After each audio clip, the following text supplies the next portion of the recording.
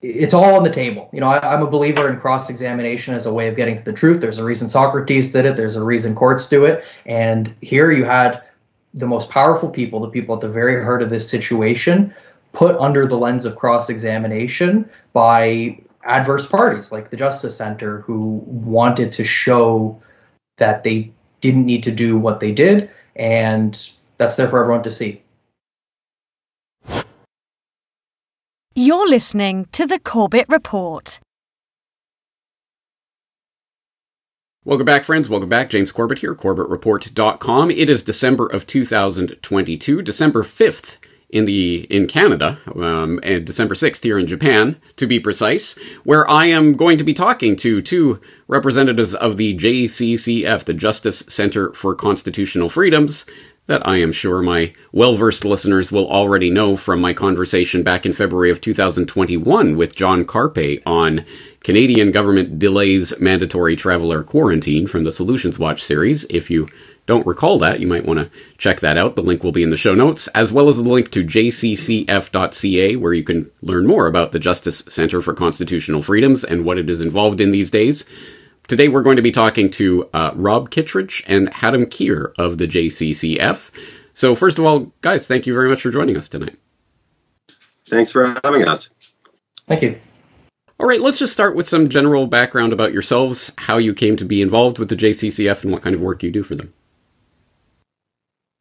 Sure. Well, the JCCF is a charitable organization that does Charter of Rights litigation, basically defending liberty of Canadians through litigation, which is kind of a rare thing for a charity to do. There's not many people doing the kind of work that we do. And we basically do civil liberties litigation pro bono for clients that we select based on, how much impact they would have on the rights of other Canadians and that sort of thing. I guess I'm a lawyer. I was called to the bar in 2007, and I've been an intellectual property lawyer for most of my career, but got a little tired of watching copyright get eaten away by secret trade treaties that made my work less and less pleasant as time went by, and the few statutes that I worked with, becoming less user-friendly. I had gotten into it as an open source kind of guy. So I was looking for a change in direction. And I had watched the Justice Center do a couple of cases that the Justice Center was involved with, and contacted them about a year and a half ago. And fortunately, they were hiring, and here we are. Awesome. Rob, I should have you on to talk about IP at some point, but Hatem, sure. How about yourself? So I came from a criminal law background. I used to be a prosecutor. I left the government right around the time the vaccine mandates were coming in response to that. And I basically found the JCCF almost I just figured someone must be doing this work. So I kind of had it in the back of my head that, I'm sure there's lawyers on this. So I actually looked up who those lawyers were. I found the Justice Center, and I've been with them for a little bit over a year now. Excellent. Well, it's good to have you guys here to talk about, I hope people understand what we're going to be talking about tonight. Of course, we're talking about the Public Order Emergency Commission, which just wrapped up its 31 days of hearings, and what a wild ride it has been. And I am sure there are some people in the audience who were paying close attention to it, and probably many who were not, but I think this is an incredibly important topic, not just for Canadians, although obviously for Canadians, but I think for people around the world who are concerned about what took place in Canada earlier this year with the extraordinary way that the Canadian government decided to deal with the Freedom Convoy protesters in Ottawa, Coutts, and other places around Canada. Absolutely insane what unfolded there. And so the Public Order Emergency Commission, as I did cover on New World Next Week a couple of weeks ago, so hopefully my audience is at least aware that, yes, Canada has been holding this commission to look into the invocation of the Emergencies Act, which was technically invoked for the first time there earlier this year, although it is related to the War Measures Act, which was invoked in World War I, World War II, and during the FLQ crisis in the 1970s. All of that to the side, let's get into this commission itself. Can you guys explain for myself and the benefit of the audience What is this commission? What is its remit? What kind of ruling is it going to make, and what really are its powers here? Sure. Well, the Emergencies Act, when an emergency is declared, as one was February 14th of this year, the act itself requires that an inquiry be held into the circumstances that led to the declaration of emergency and the measures that were taken to deal with the emergency. So it's any government that invokes the act has to be prepared to deal with both a parliamentary, I'm not sure what the term is, committee review, and public inquiry. And we, during the protests in February, we had a number of lawyers on the ground. Haddam was in Ottawa at that time, and we were, providing legal advice and helping people navigate. Helping the protesters navigate a very complicated situation. So when the time came for the inquiry, when the inquiry was called, we applied for standing to participate at the inquiry, which means that, it's not exactly a court proceeding and it's not exactly adversarial, like we're not exactly against Canada, but there were, I don't know, about 25 parties. Something like that in total, though a fewer number that were actually participating on a sort of day-to-day basis. Some were just there to make policy recommendations at the end of the day. Right, and so there were a handful of civil liberties organizations. We shared our grant of standing with two other organizations, the Democracy Fund, which does work similar to what the JCCF does, and a group called Citizens for Freedom, who had been providing the same sort of assistance to protesters in Windsor at the border.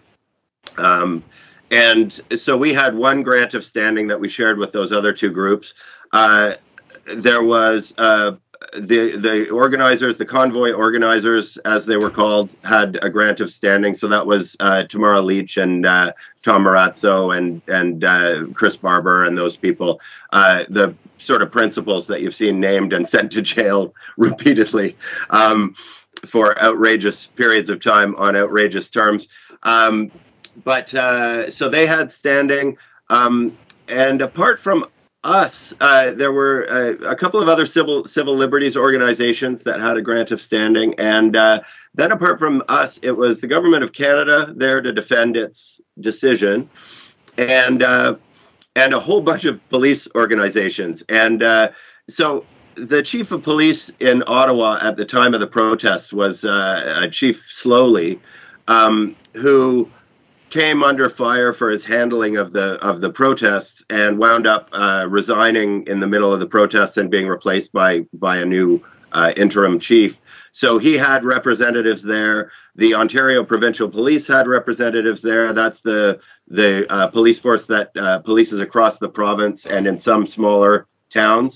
The Ottawa Police Service had a grant of standing, and the RCMP was represented by Canada.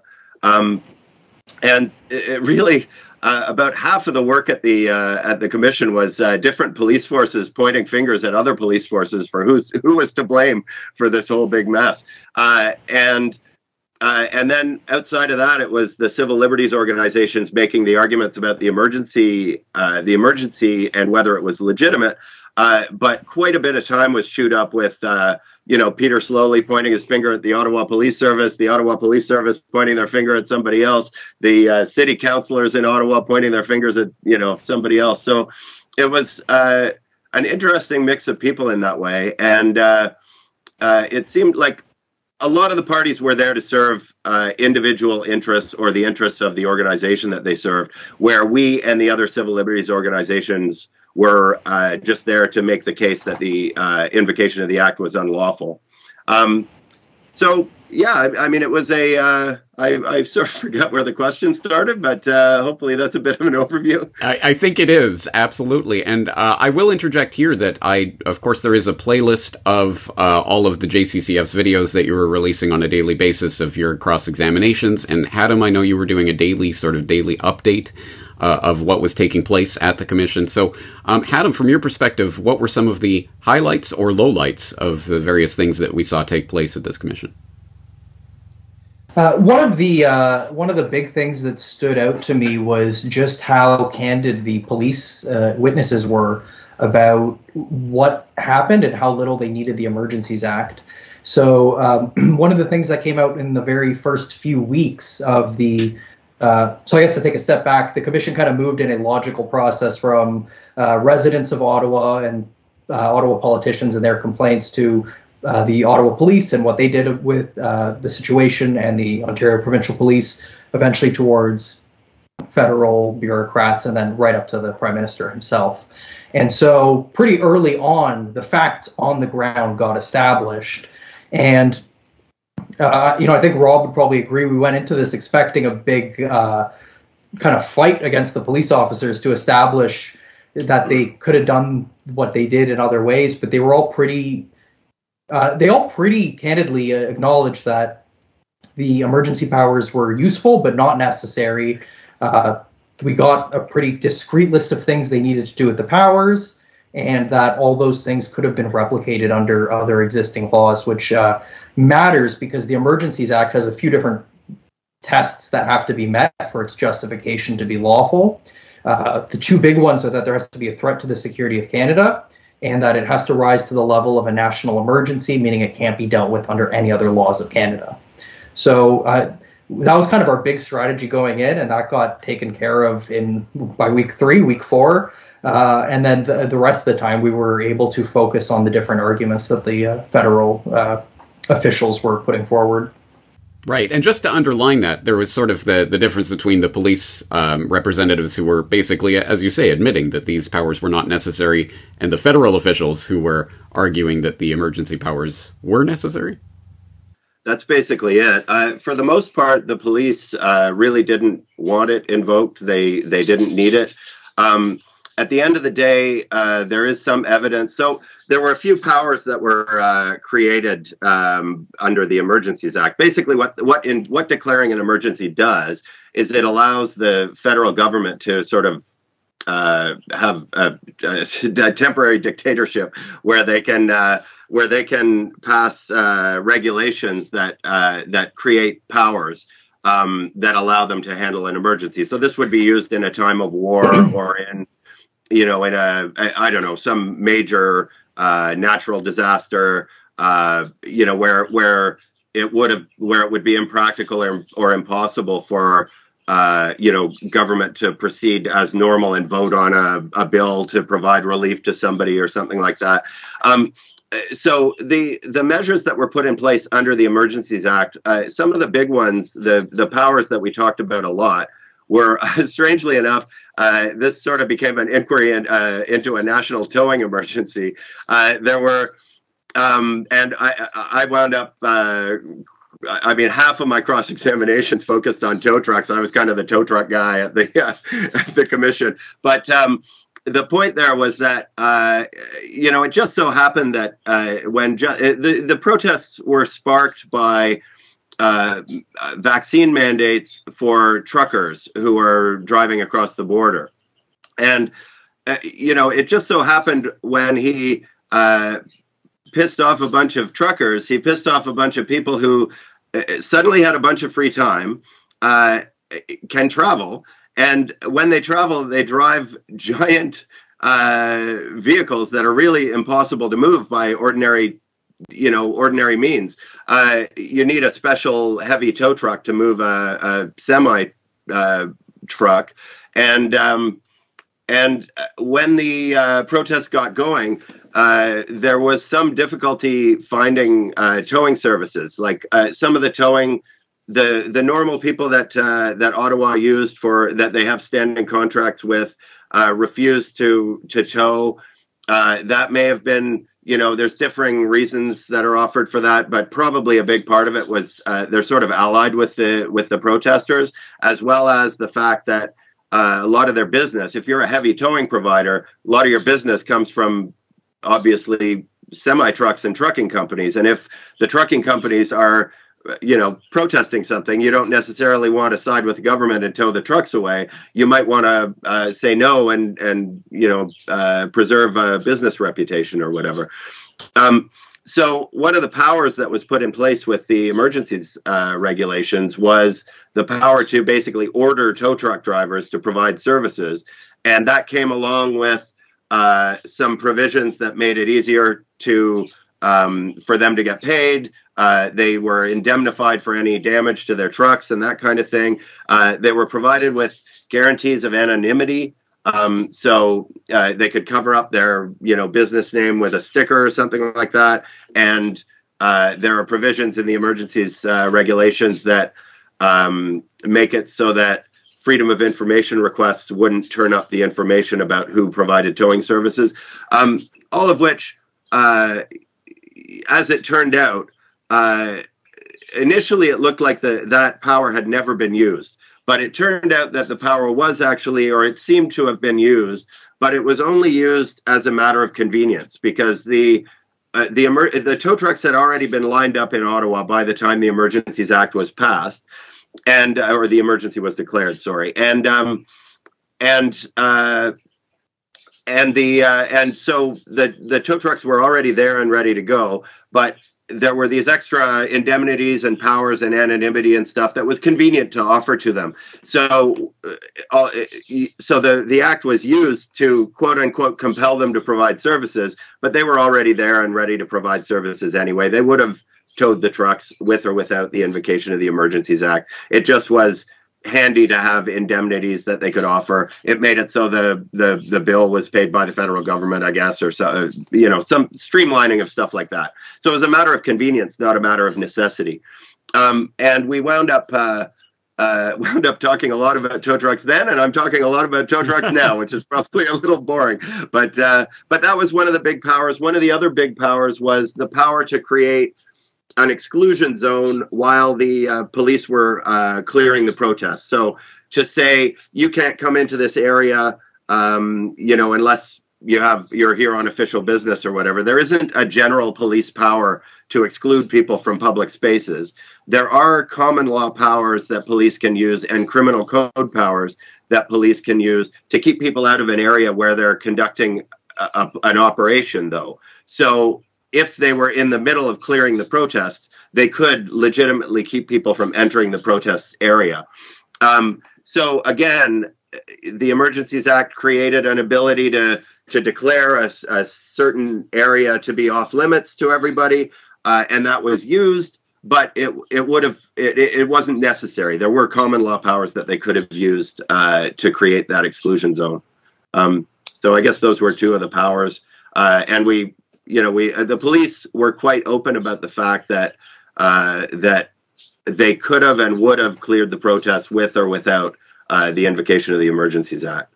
And actually, it was one of the. I'm not sure if you saw Inspector Morris of the OPP. He's the Ontario Provincial Police's intelligence czar, I guess. And he was the OPP in general was actually surprisingly seemed quite competent and pretty level-headed. He had a really fair perspective on who the protesters were. He wasn't. He basically puts together I don't know, for lack of a better word, an intelligence newsletter that gets circulated around the police agencies in Canada, talking about domestic issues that might become police matters. And he was talking about, the perception of the protesters, and he had quite a fair perception of them. And surprisingly, I'm not a big fan of cops in general, but if you're going to have a guy doing intelligence for a police force, you want that guy to be doing intelligence for the police force. He really painted a fair picture of who the protesters were, didn't fall for the whole terrorist, violent, extremist kind of narrative. And it was sort of refreshing to see that was going on behind the scenes, that somebody there's a voice of reason somewhere in the police force. I'm glad that you provided all that perspective, including the tow truck perspective, because I can imagine some of my listeners going to look at your cross-examination of Prime Minister Trudeau and seeing that you spent most of the time talking about tow trucks. Why would you? Well, actually, it turns out this is quite an important issue when it comes to this. Yeah, well, the other thing that happened in my cross-examination of Trudeau, and Haddam gets incredible credit for this. It was a real piece of work on his part. We had been having a fight about disclosures by the government of Canada. They would ordinarily have a right to keep cabinet documents and cabinet. We wouldn't ordinarily be able to ask them about what went on behind closed doors in cabinet because of a constitutional principle called cabinet confidence, and they would be able to resist disclosing any cabinet documents if they wanted to, but they partially waived that and disclosed quite a few documents, but they sort of kept what they wanted hidden. Disclosed, to be fair, they did disclose a large number of documents, some of which were helpful to us and didn't make the government look great. So it wasn't fully transparent, but it was I was impressed at least that they revealed some documents. But anyway, there were arguments going on behind the scenes about redactions that Canada had made in its documents.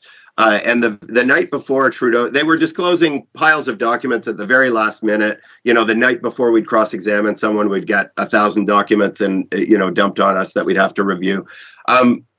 And they had redacted blacked out some areas of the documents that we were disputing. And there was a motion to unredact certain documents. That was decided on the night before Trudeau's cross-examination. Justice Rouleau decided that Canada would have to disclose those documents unredacted. And Canada, that was at 10:30 at night. He ordered them disclosed at 11:30 at night. At 2:30 in the morning, we got an email from Canada that contained a bunch of the documents, but they had 3 documents that they were insisting needed to remain redacted. And they never made an argument as to why. And so in the morning, the commissioner ordered those documents released at 10:30. So that was an hour into Justin Trudeau's cross-examination.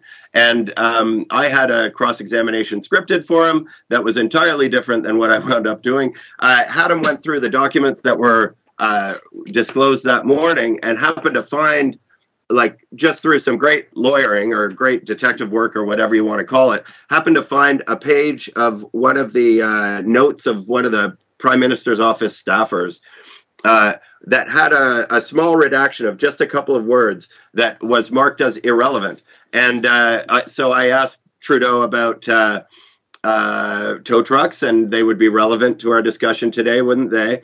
And Trudeau wouldn't have had any idea that I had this document, and he wouldn't have been able to be prepped for it. We made sure that we got up before lunch, so there was no break where he could have been informed of this, so it was a surprise. And I had him prepared a side-by-side comparison of the pages, and I asked him to look at the first redaction there, the one marked as irrelevant, and read to me what was redacted, and it was Americans providing tow trucks and providing tow trucks was what had been redacted as irrelevant. So it was an exciting cross, of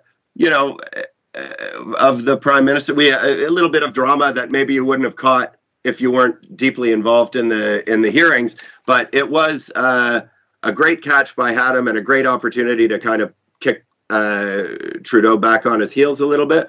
And it's a good thing, too, that I had to throw my cross-examination out, because as it turns out, he's not as dumb as he looks. So I was surprised to find him so well informed on the matters he was testifying about. It makes me wonder why we get this saccharine, empty, talking points Trudeau all the time. I think almost like he's a drama teacher or something. Imagine. Yeah. No, I'm glad you pointed that out, because I watched your cross-examination, and I didn't really realize, of course, what you were doing is getting him to say that the tow trucks were relevant, and then pointing out the redaction says irrelevant. Yeah, of course, obviously. I feel stupid for not understanding your strategy there, but obviously that's brilliant. And Haddam, hats off to you for finding that and bringing that to Rob's attention. Haddam, maybe you can address that issue in general, the sort of the document dumps that were being done at odd hours, and the extensive redactions. Obviously, as Rob said, there's a lot of transparency, but not enough transparency, and the way that these documents were being released put undue stress, I can imagine, on the legal counsel. Yeah, absolutely. So all the parties had an ongoing disclosure obligation, which meant if you have a document that you find that's relevant, you have to provide it. And so I guess to one perspective is that Canada was doing that. However, they were dumping hundreds of pages of documents the night before that witness that the documents would be relevant to would testify. So, for example, right before some of the ministers testified, we received several documents with lengthy documents with text messages from that minister. And it's the kind of thing that would be obviously relevant that would have had to have been obtained back in the summer when all this was happening. So it speaks to either, I mean, you can kind of take your pick, right? Is it incompetence? Is it deliberate? What the explanation is requires a bit of speculation, I guess. But for one reason or another, the government was releasing these documents only right before the parties would need to make use of those documents. And so, day after day of cross-examination, you're limited in your ability to actually then leverage the information you're finding in it. And then that's compounded by the fact that the documents were redacted, sometimes heavily redacted. There was quite an amusing moment on that last day when Trudeau was testifying, unplanned. So Rob scraps his cross-examination and does it on that issue of redactions. And then sure enough, the Canadian Constitution Foundation, who goes right after, shows the CSIS's threat assessment, which earlier Trudeau had said everyone should read. He advises us to read it for himself. And sure enough, it's just page after page of black square. So it got, I don't know if it picks up on the video, but it got a reaction from the crowd that was there in the room, and it just further put the nail on that point that these redactions were being used to hide, or at least were hiding the substantive information, because Rob mentioned how the government had somewhat waived cabinet confidence, but there's kind of a danger there because it gives them a certain degree of selectivity. So they waived it with respect to the information that was coming into cabinet, but not with respect to the debates that cabinet was having. And then they also maintained privilege, solicitor-client privilege, applying to any sort of legal advice they were receiving. So with those kind of selective shrouds still up, there were a number of times where, a document would get to perhaps something important or interesting, and then it'd be hidden behind this cabinet confidence redaction, which from our perspective is kind of impossible to challenge, because you just say, well, no, we were talking about cabinet confidence, so no one else gets to see it. And then the solicitor-client privilege kind of highlighted a similar issue where if people were following this live, they would have realized that the week before all the federal ministers were testifying, it was coming out that CSIS had found that there was not a threat to the security of Canada as that's defined in the CSIS Act, and which is also imported into the Emergencies Act. And then on Monday, CSIS testifies, and it turns out that they actually advised the government to invoke the Emergencies Act anyways, despite finding that that standard wasn't met. And so under cross-examination by myself and the CCLA, it turns out that they were reassured, basically meaning they received legal advice about a certain way to interpret the acts that means the Emergencies Act has a broader understanding of that term from the CSIS Act. But then when pressed on that legal advice, which is kind of the linchpin to the whole argument, that's hidden by solicitor-client privilege. So it does create this very selective shield that the government can use when it gets down to brass tacks and the issues at hand. Absolutely infuriating, isn't it? I think with that, the selective waiver, if I was doing another one of these inquiries in the future, I think rather than just accepting, a partial waiver of cabinet confidence at face value, I think it would be really important to hammer down the terms of the waiver. Because what it really wound up being was, we're going to waive cabinet confidence on the things that we choose to waive cabinet confidence on. And anything that we don't choose to waive cabinet confidence on, you have no way of challenging it. So I think if the government wants to have its cake and eat it too, in terms of transparency, they really should be required to make a solid commitment to particular rules of release, like how to mention that they waived cabinet confidence with regard to the inputs to cabinet, so what people were telling cabinet. But we there were no hard and fast rules around that. So, so lots of things were blacked out as cabinet confidence, and we don't know whether they were an input or a discussion or anything else. Some discussions were released. They released some stuff that wouldn't fall under inputs to cabinet. And it just wound up being, while I don't come down on this on the side that they weren't transparent at all, because, to be fair, they could have just refused to disclose anything. And, we are in a place where I'm optimistic about the results from the commission, and that's partially due to the fact that the government did disclose things. But they get to look more transparent than they actually probably were. Because if you look at that, the redaction that I put to Trudeau, it's obviously intentional. I mean, the words that were blacked out were offering tow trucks. And somebody went and drew a black square over offering tow trucks. Obviously intentional, and then they marked it irrelevant. Somebody somewhere was intentionally hiding relevant information.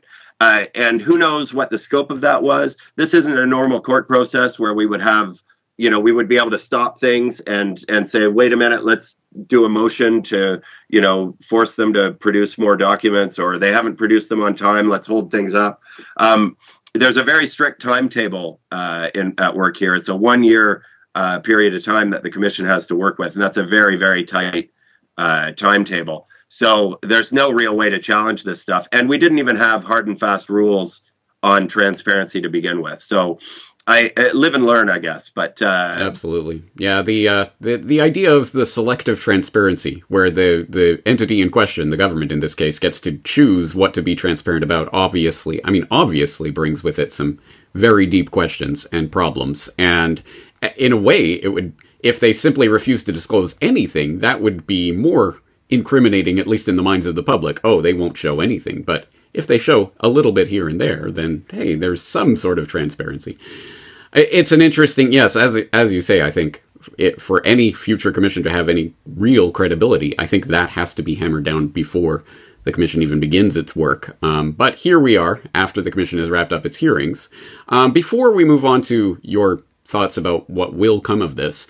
One other thing I think we should stress about these hearings, it did not just involve police officials or government ministers. It also involved testimony from some of the Freedom Convoy protesters, some of the people affected by this. Do you have any thoughts on some of the testimony you heard during the commission from that perspective? I thought we were incredibly... You couldn't ask for a cleaner set of facts in a situation like this. This was a major event with a ton of people. It was, to be fair, it was out of control. The police failed to do, basic policing to manage the protests, and they could have gone really badly. Things could have gotten violent. Things could have been destroyed. But in 7 weeks of testimony, we got all we have in terms of, anything approaching violence are, third-hand anecdotal reports of, oh, my friend had somebody call her names or whatever, or somebody threw something at somebody. There was Hannah, maybe you can pipe up if I'm missing anything, but in terms of violence through the course of the protests all across Canada, there was a seizure of a bunch of guns in Coutts, Alberta.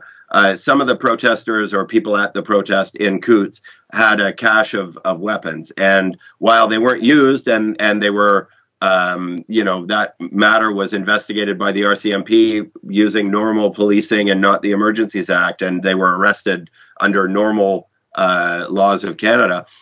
That could have turned into something. Who knows what they were there for?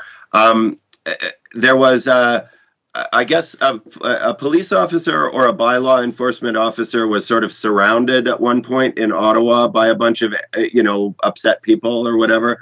But really, I don't think there was really much else, Adam.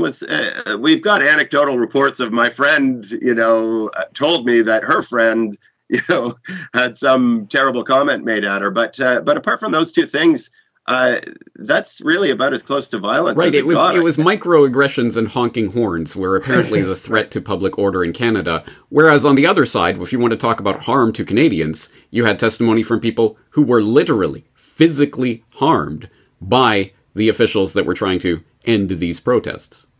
Well, and we had testimony from protesters who were arrested in downtown Ottawa. This was February in Ottawa, so minus, God knows what, who were arrested and driven out to the outskirts of town and left there with no working phone and having to walk or get themselves to somewhere where they could contact somebody to pick them up. Just try catch and release sort of thing. Not just to add to that, though, the deal was they don't contact their lawyer and they'll get released without charges and then released on the outskirts of town.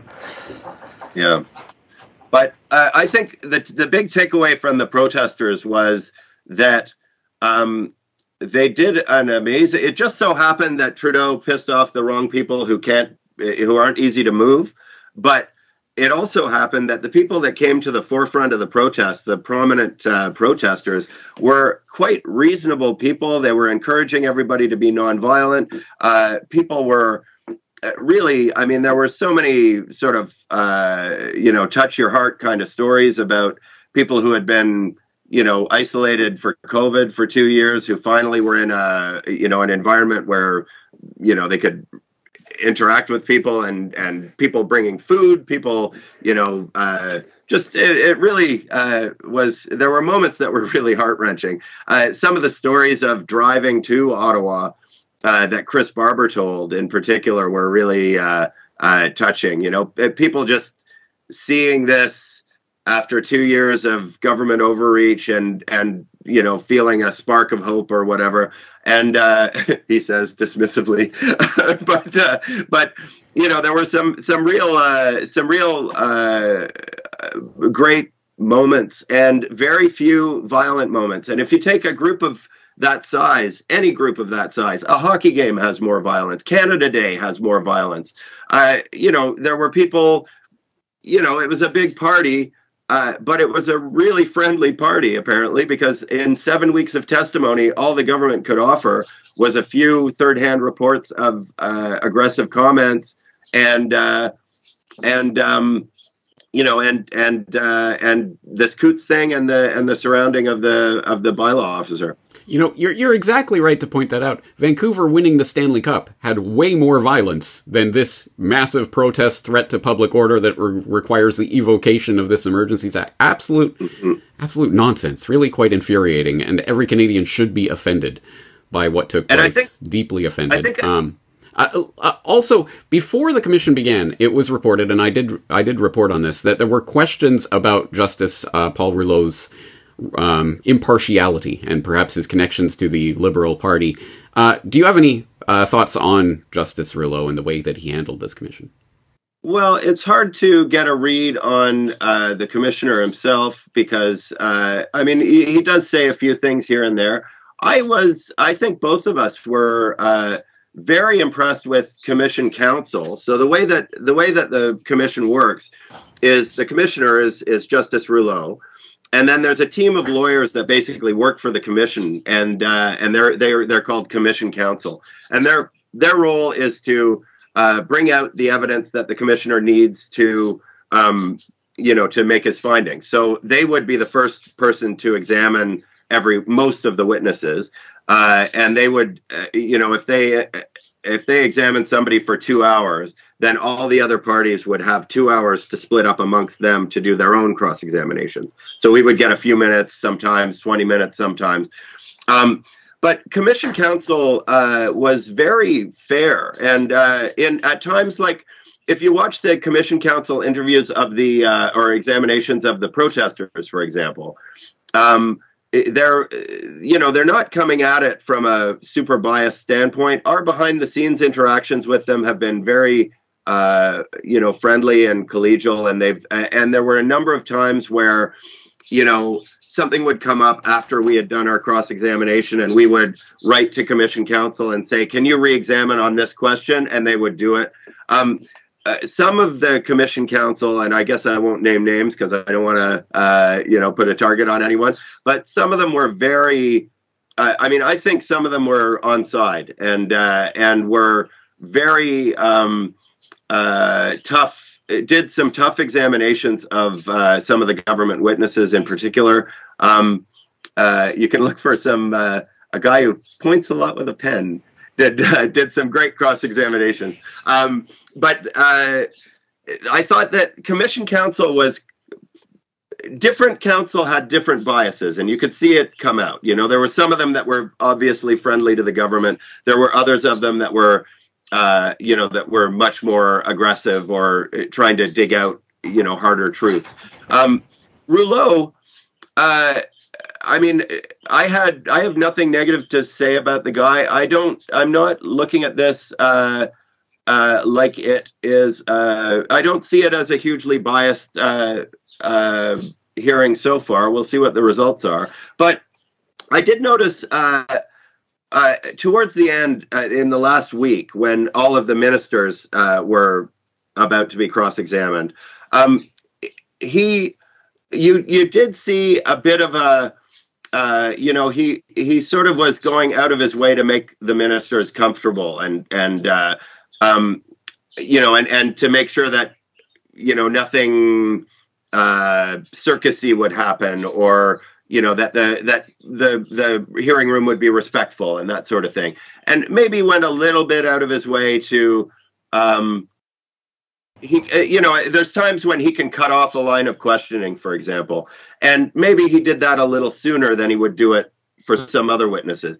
But I think that there's, a kind of an Occam's razor explanation for that, where I think that's just human.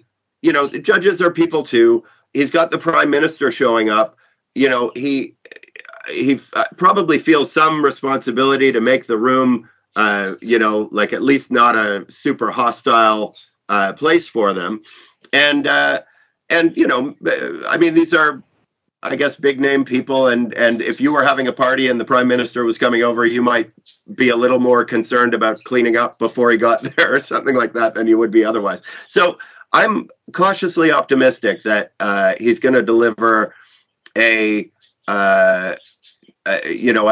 neutral or an unbiased assessment of the invocation of the Emergencies Act. But I'm open to being proven wrong. I've been disappointed before, and I'll be disappointed again. So,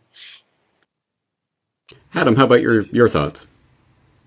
Yeah, one of the good things about this process is that, to an extent, it almost, I'm not going to say it doesn't matter what his report is, because it is going to be influential. These things do tend to have a big impact in the way the Canadian government works. But all the evidence is out there. There were over 7,000, actually I think the last I heard was over 9,000 documents put into evidence, and those are on the website. Anyone can go and read through them themselves. There's thousands of hours, I'd assume, of video of every day of the inquiry, where people can watch the evidence come out as it came out in real time.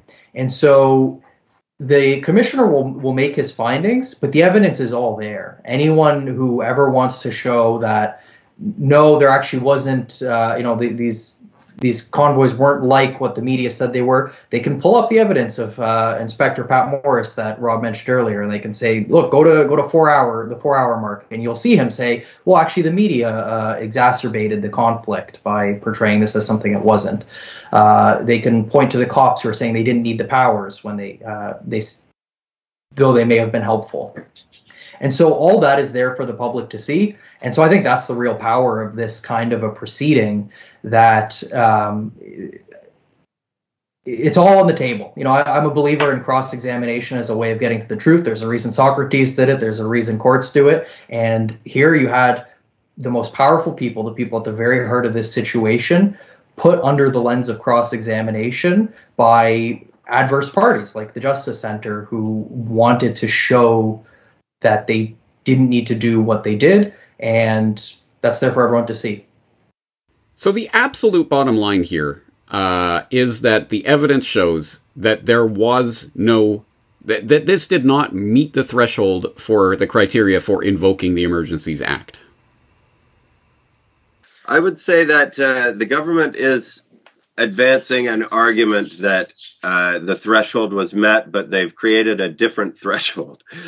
So we had pretty modest goals for ourselves coming into this. We had hoped to put down an evidentiary record that showed that the provinces and the police had the powers that they needed without the invocation of the Emergencies Act.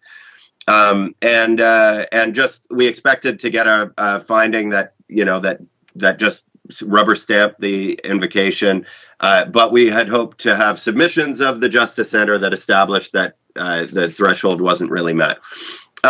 Surprisingly, we found ourselves in a place where it really looked like quite obviously the threshold wasn't met. There is an argument, like we're writing submissions right now, making our argument to the commissioner, that the invocation was unlawful. There is a counter argument that the government is going to put forward, which says that, the powers created under the Act were used. They were used for convenience, but they were used. And they're going to say that the way that you look at the definition of threat to the security of Canada in the CSIS Act is different than the way CSIS looks at it. And they can't point to, so the definition of threat to the security of Canada requires serious violence or the threats of serious violence. And they are making, among the arguments that they're making are, well, who knows what would have happened a day or two later if we didn't break it up that day? Would it have blown up? Would there have been bombs in the trucks? Would there have been, guns, and would somebody have died? So they're talking about, they're sort of trying to redefine the word threat of serious violence as like possibility of serious violence. We think that it requires more than that. I think, unfortunately, we've had an erosion of the meaning of the word violence, too, in the last, 5 years or so, where now, if I call you a jerk, that's violence.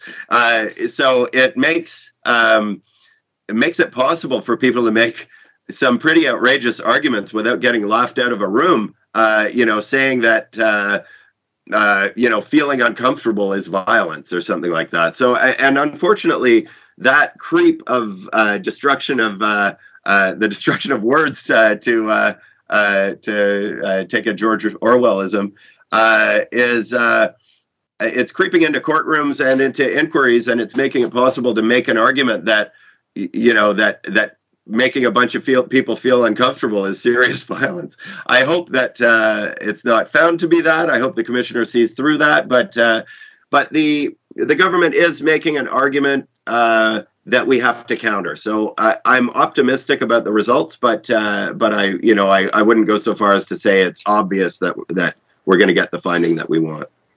It's obvious that we should. But. Yeah, and yet Trudeau is just incensed at China for cracking down on the peaceful protesters in Beijing and around China. How could they do that, those monsters? Yeah.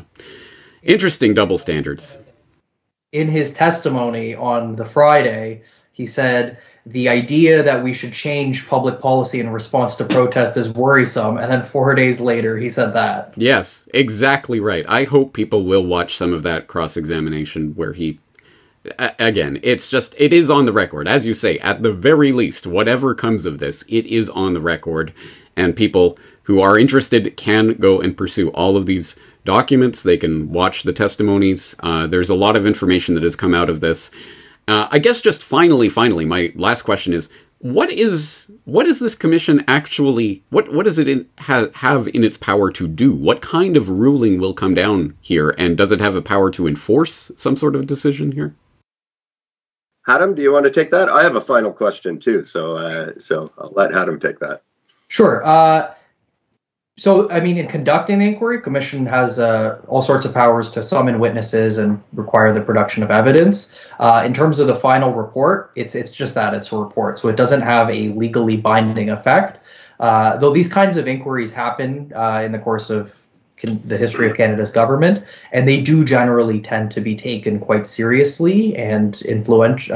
They have their influence. But at the end of the day, it's the force of its impact depends on it changing people's minds.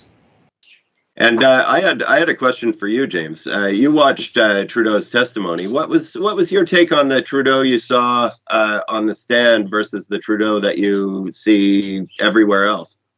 My sense was that he was clearly more in a sort of lawyerly minded stance. It seemed to me that he was more approaching this from the perspective of the way that this is going to look in the terms of this proceedings, which obviously contradicts the way that he was speaking at the time of the events. And when he denied in Eva Chipiuk's, I believe, cross-examination, he denied, she read, and I think quite powerfully so, some of the testimony from some of the people affected by the mandates that the government was bringing in. He read it to his face and said that when the Prime Minister calls me a racist, misogynist, whatever, Nazi flag waver for daring to stick up for my rights, it profoundly affected me.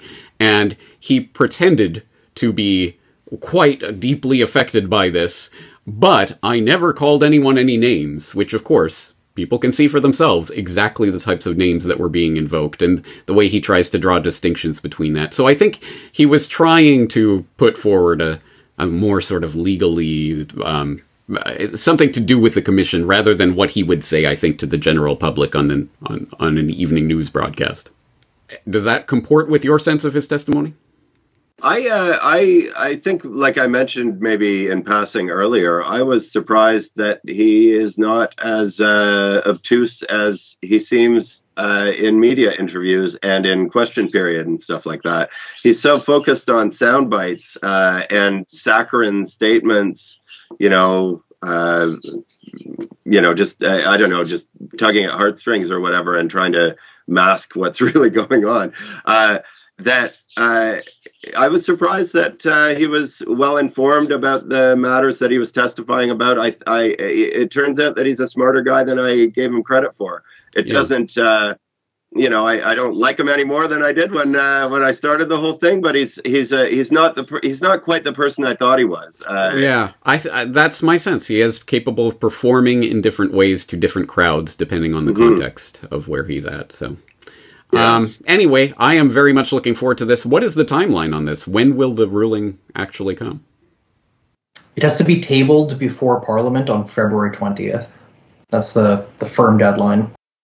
So we will wait with bated breath in the meantime. I'm sure JCCF will be working on many, many other cases besides in the meantime, so people could keep up with that at jccf.ca. I'll put in that playlist of videos that the JCCF put out during the commission.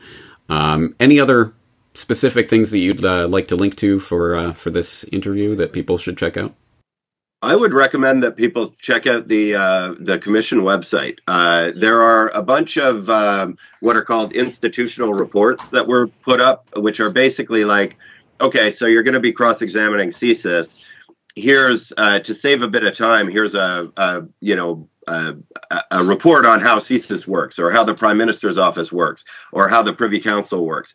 And some of them are really, quite a great civics lesson. I mean, the Prime Minister's Office and Privy Council one is really interesting. How Cabinet interacts with itself, how CSIS interacts with other intelligence agencies.